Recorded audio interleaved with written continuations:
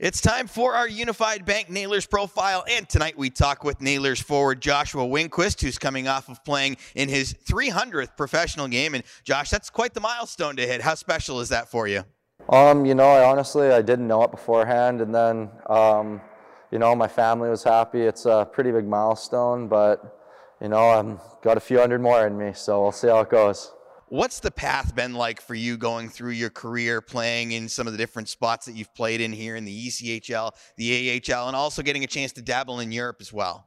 I've honestly lived in all four corners of the U.S. I've hit Central USA. I've honestly had a tour of it. So I've pretty much got a read on this whole country. I've lived in quite a few states. Living in Europe was quite a bit different. I was there during COVID, so we weren't allowed to do much.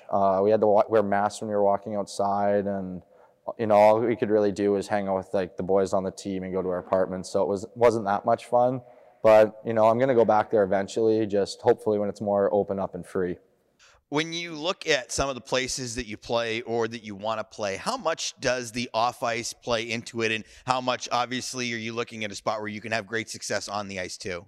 Yeah, you're obviously looking at the hockey stuff. Off-ice, the life part is just kind of a perks. Like, for example, one year my roommates happened to know a bunch of people in the area, and they ended up hooking us up with Ocean House because it sat empty for 6 months.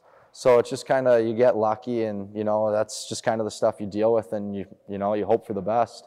This season, you joined the Nailers partway through, started to get into a role, then unfortunately ran into a tough injury where a guy got suspended for a hit. But now that you've gotten back into the lineup, it seems like you're picking up right where you left off. How challenging is that to try and have that mojo that you had going so well? Honestly, with my career, and I've been doing this going back to junior, 11 years. I've been injured quite a few times, so I've just always thought you got to just stick with it. And I feel like you don't really lose your hands and your thinking. It's just mostly your cardio and your legs. If once you get those back, I feel like the game comes easy again. You experienced the rivalry last year of Toledo and Fort Wayne. That's been a heated rivalry for years. It's something that's really developed over time.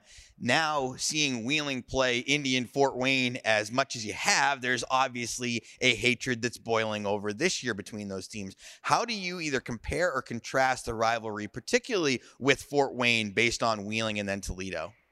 Last year was a little different. So Toledo and Fort Wayne have been rivals for countless years, and we actually went 10-0, 10-1 against them last year. So it was it was kind of one-sided, so it wasn't that much of a rivalry last year. But, this year, Fort Wayne kind of has our numbers, so we gotta take it to them and turn it into a bigger rivalry. There you go. What was it like a couple of weeks ago? You guys had a chance to go to Florida for the first time this season, get a little bit of a difference in your schedule, and I'm sure it was nice to be able to get some warm weather in there too. Yeah, actually, they have a really weird ice sheet. Their neutral zone's a lot bigger than usual, and their in zones are a lot smaller, so that was kind of different hockey. But, it was obviously nice. It was 30 degrees, we were enjoying it, Celsius. It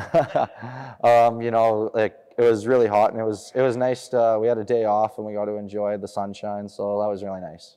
What's the second half of the season going to be like for you guys? Obviously, there's going to be a lot of work to get to where you ultimately want to be, but I have to believe that you guys have some small goals along the way to kind of help manage you guys along. Just win games. Just win games. Find a way to win games. That's it. What's the psyche like? What's the group been like this year? You're one of the older guys with the group. What's that been like? And you've actually had some guys in your age bracket come in as the year's gone along. Yeah, we have quite a few rookies, and then we have quite a few guys who are about 25 to 30. So we have two age groups, but everyone's been one big group, and it's been pretty nice so far. What do you have for advice for some of the younger guys as you guys are going into quite the stretch of games where you're pretty well going to be playing 3-3s almost to the end here? Yeah, my roommate Duchesne and me were actually talking about this last night. It's just, these young guys, especially the college kids, they aren't used to 70 games, and especially with this compact schedule. You just got to forget about the day before, whether you played great or terrible. The next day is the next day, and we have 30 some more of these games, so you got to move on quick and forget about the previous day. Because of how many young players there are, how excited are you about this group, not only to finish this year, but what they have a chance to build, and hopefully you're a part of it as well, going into future seasons where if you can get a foundation set, there's no saying how far this thing could go. Yeah, I'm actually not too sure about how that's going to work next year with the freeing of COVID and how everyone's going to go back to their previous teams. I hope we can stick together. I do like this group. If they can stick together, I feel like it'd be really good, but like I said, with all the wild stuff that happened this year, guys switching teams a week before the season, I think next year might be a little bit of a gong show as well. But, hopefully COVID can get settled down and we can get back to normal. Well, it's been certainly fun to watch you guys and have the ability to have you here in Wheeling this season. So that's been great. You've been tremendous. You've produced at an incredible rate. So we're lucky to have you. And Josh, I appreciate you spending a few minutes with me today. Thank you, and it's good to be in the wheel. Unified Bank Nailer Profile tonight, Joshua Winquist on intermission coverage. We'll come back with more on the Nailers Broadcast Network presented by Main Street Bank.